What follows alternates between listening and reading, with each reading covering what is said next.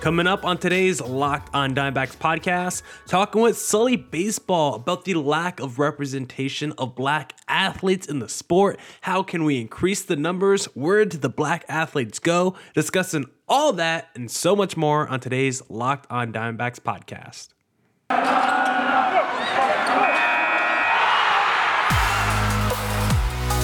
You are Locked on Diamondbacks, your daily Arizona Diamondbacks podcast. Part of the Locked On Podcast Network, your team every day.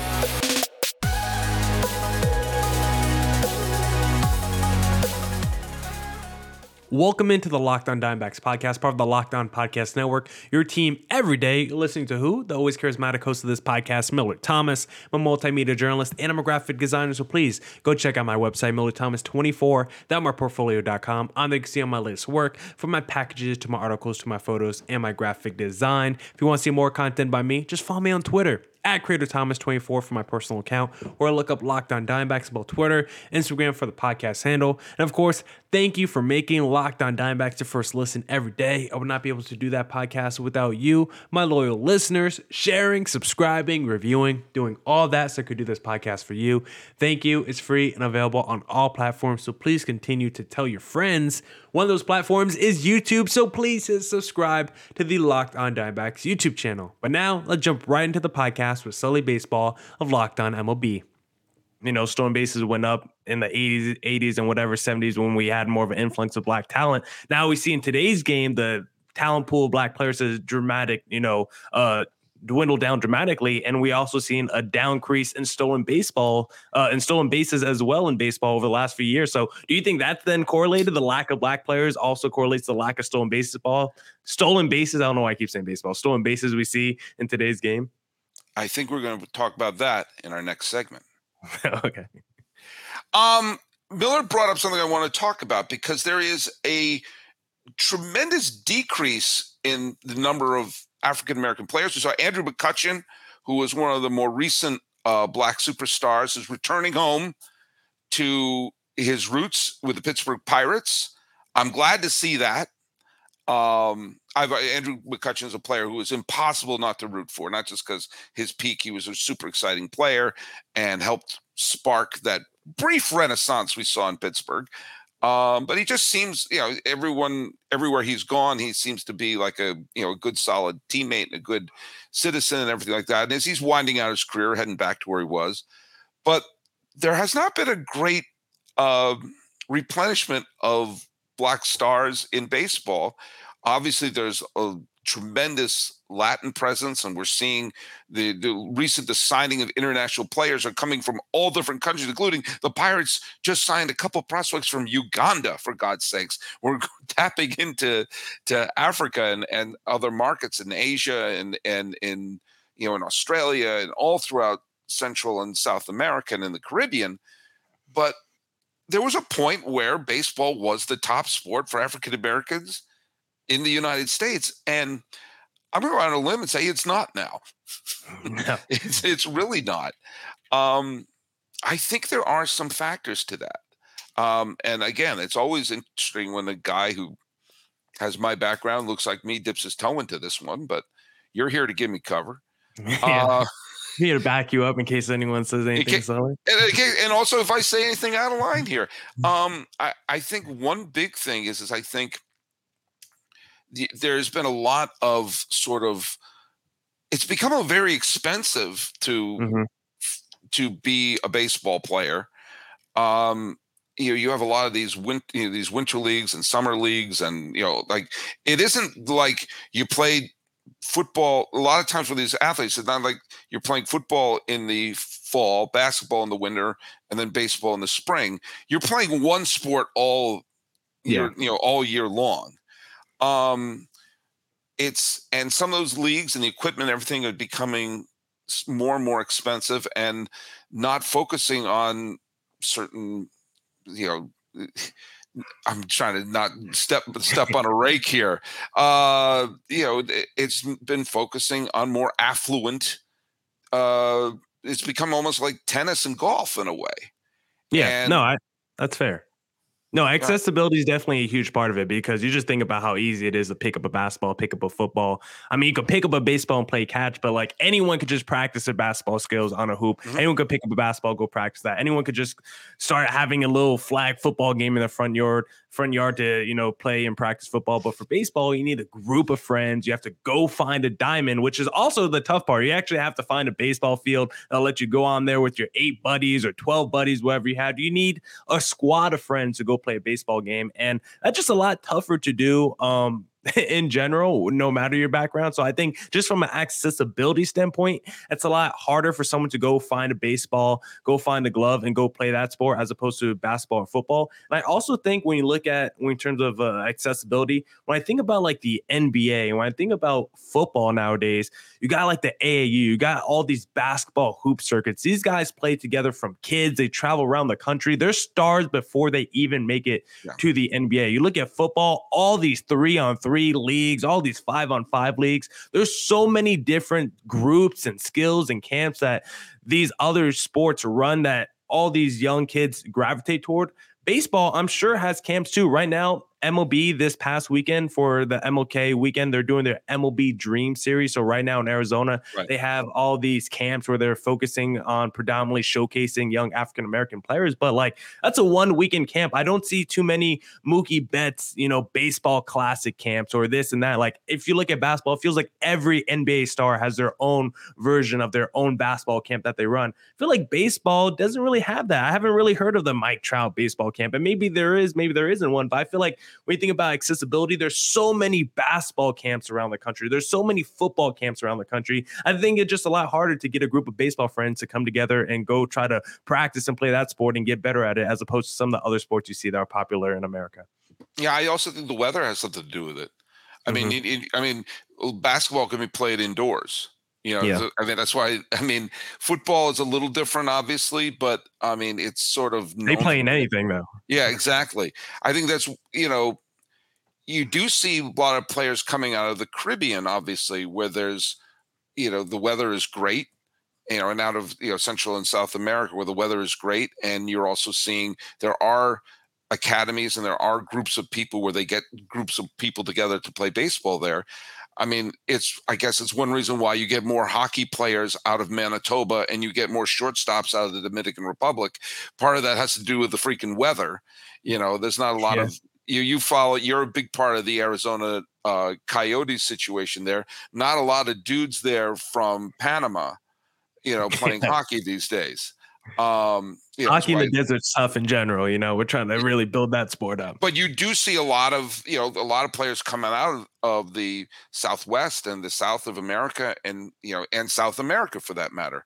But I think there's one other aspect, and this is I've had a theory about this for a little bit, and I think that there was a period of time where there were a lot of the predominant stars in baseball were African American players. You're not just going through. We just mentioned the 40s and the arrival of Jackie, the arrival of the Henry Aarons and the Willie Mazes and the Frank Robinsons and the Ernie Bankses, and then through the 60s, the Bob Gibsons and the Roberto Clemente is still a god amongst the Puerto Ricans. But I mean, in terms of like, we mentioned, I said Bob Gibson, Lou Brock, Reggie Jackson. Dick Allen, all the way through the 70s. And then the 80s, you saw another great influx of superstars, the Kirby Pucketts, the Ricky Hendersons, the Tony Gwynns, the Dave Stewarts, the Dave Winfields, the Ozzie Smiths. And in the early 90s, you saw the next great wave of African-American stars. Ken Griffey Jr., Barry Bonds, Barry Larkin, all these great future Hall of Famers, or should be Hall of Famers, were starting to come through and starting to become gigantic stars. And at that time, Major League Baseball was not promoting their own stars. And because there was such labor strife and they didn't want to put the stars on this giant pedestal, they were on the verge of this labor disaster of the early 1990s. At the exact same time, the NBA was exploding. Remember, the NBA's popularity was so low at the beginning of the 1980s that the NBA Finals was on tape delay. Yeah. And by the end of the decade, it was the biggest global phenomenon. Bird and Magic, obviously, and the end of Dr. J, obviously Michael Jordan caused that to explode to a level we never thought of. While Michael Jordan was exploding, Rickey Henderson was the greatest offensive force we've seen in years. Barry Bonds was the greatest talent we saw. Ken Griffey Jr. was the most exciting player we saw. Blah, blah, blah, blah. Joe Carter, touch them all, Joe. You'll never hit another big one in life. Dave Stewart winning every big game in the world. Barry Larkin leading the Reds. All the stuff, Kirby Puckett, Tony Gwynn, and baseball was not promoting them. Baseball was not putting them front and center. They weren't doing the Nike ads. You knew the third or fourth player on the Bulls and the Suns and the Knicks. But most people wouldn't know who Ken Griffey Jr. is unless he was wearing his uniform and had a sign that said, "Hello, my name is Ken Griffey Jr." And that's inexcusable because he was not only supreme talent, did great on television, but wanted to be seen by everybody. And I think that this may not be a huge factor, but I think the fact that there was a whole generation of kids not putting their posters on the wall, but putting, Barkley and Pippen and of course MJ on the wall. And then same thing with the NFL. I think that played no small part in an entire generation not idolizing a group of players and wanting to emulate them. And also, I just want to say thank you for making Locked On Diamondbacks your first listen every day. But make your second listen of the day the Locked On MLB Prospect Show with host Lindsey Crosby, because he's a prospect encyclopedia. If you need to know someone from AAA to rookie ball, Lindsey Crosby has you covered, doing rankings, doing evaluations, doing it all when it comes to MLB prospects. So check out the Locked On MLB Prospects Show. Streaming everywhere, of course.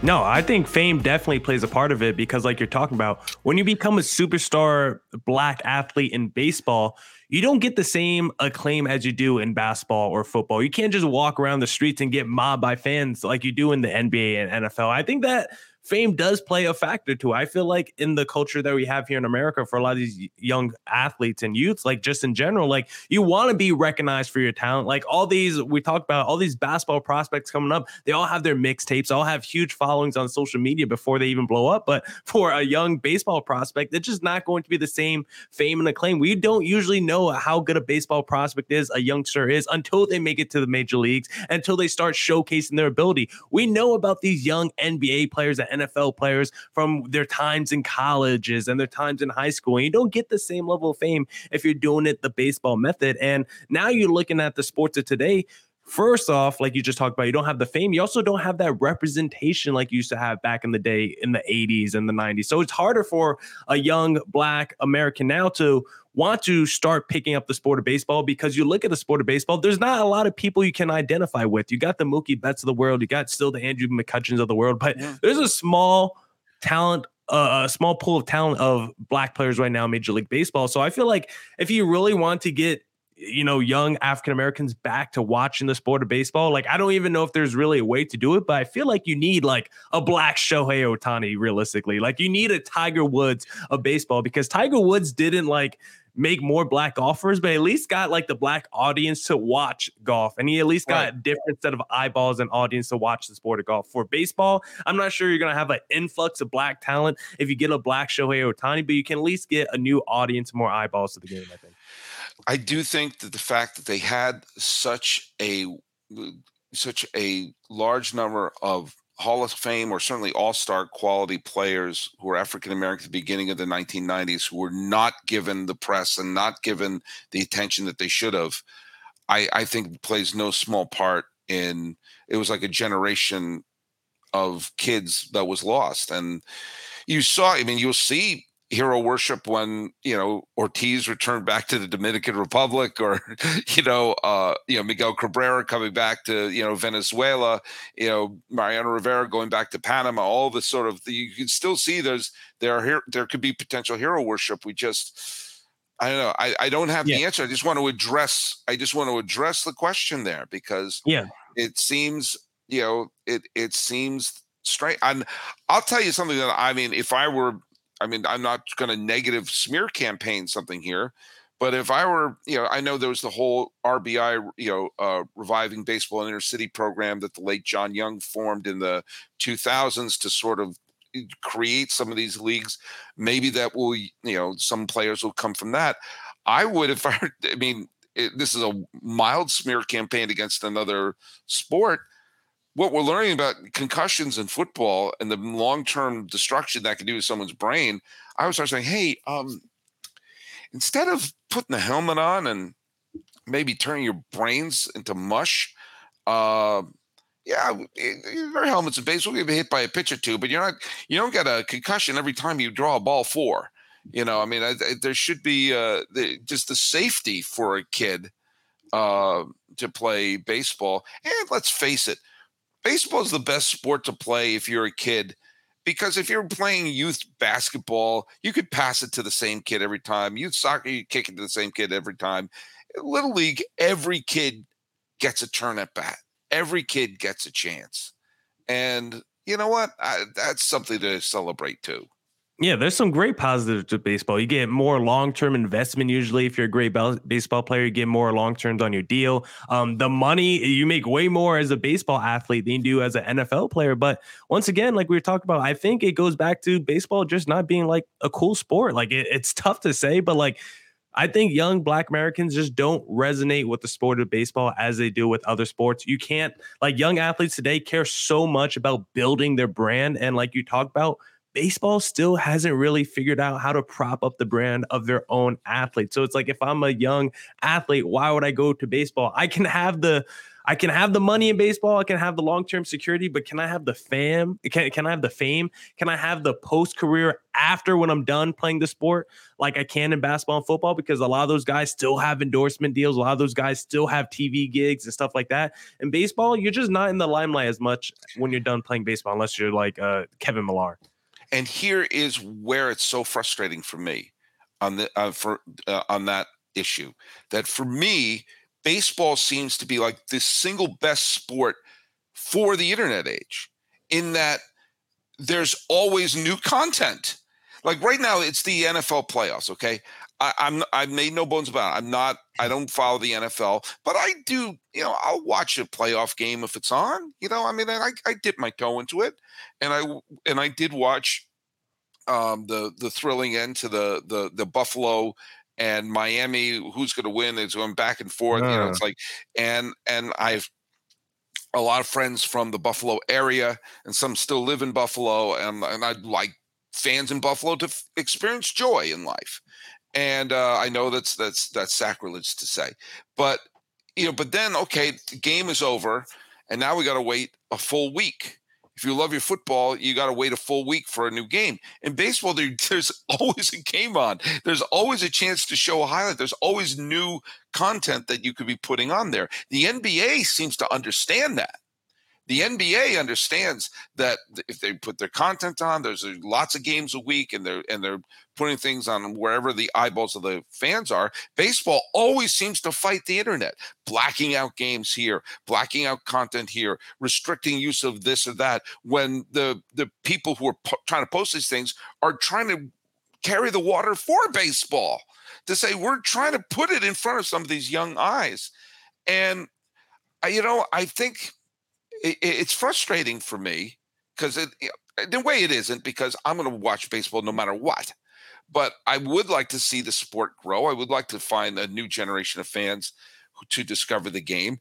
I do think it's a thrilling sport, obviously. And, they need to figure out, how do we get it in front of the right eyeballs, and how do we find maybe the right star to make baseball cool again. And don't forget, the best place to place your bets for sports is betonline.net, because betonline.net is your number one source for sports betting info, stats, news, and analysis. Right now, we got the NFL playoffs going on. My Saints aren't in it, but that doesn't mean I'm allergic to winning some money. So guess what? every single week until he gets knocked out. If he gets knocked out, I'm riding with the Chiefs to win, and I'm parlaying that with Patrick Mahomes to throw at least 275 passing yards. BetOnline, cash the check. Get the latest odds and trends for every professional and amateur league out there. From pro football to college bowl season to basketball and World Cup, we've got it all at betonline.net. And if you love sports podcasts, you can find those at BetOnline as well. We're always the fastest and easiest way to get your betting info on. Head to the website today or use your mobile device to learn more. BetOnline, where the game starts.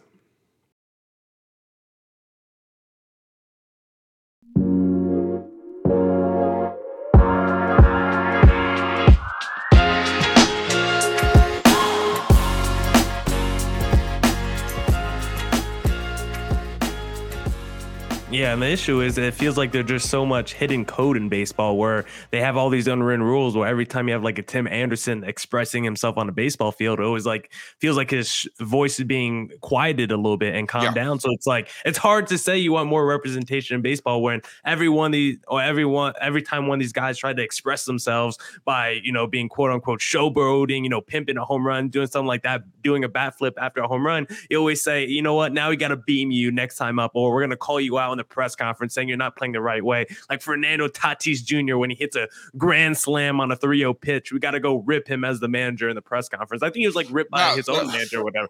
What are we doing here?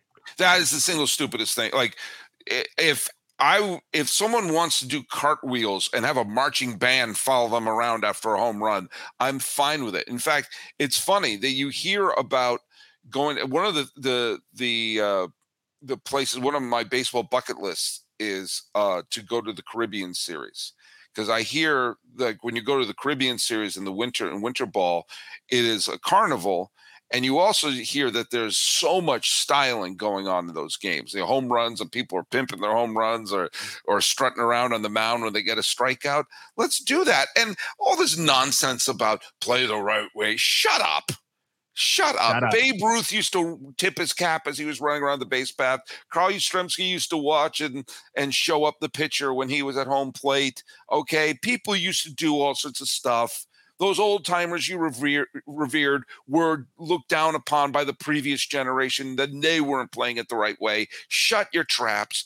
Baseball is fun, so let's make it fun. Stop being fun police. Okay? And also, what is it people love to see too? You show the clips of Carlton Fisk waving the ball fair, Joe Carter jumping up and down, Ken Griffey Jr. They don't just show Ken Griffey Jr. making the catch and then calmly walking back to the dugout, him holding it up as he's running and doing the little thing like that. We love to see that.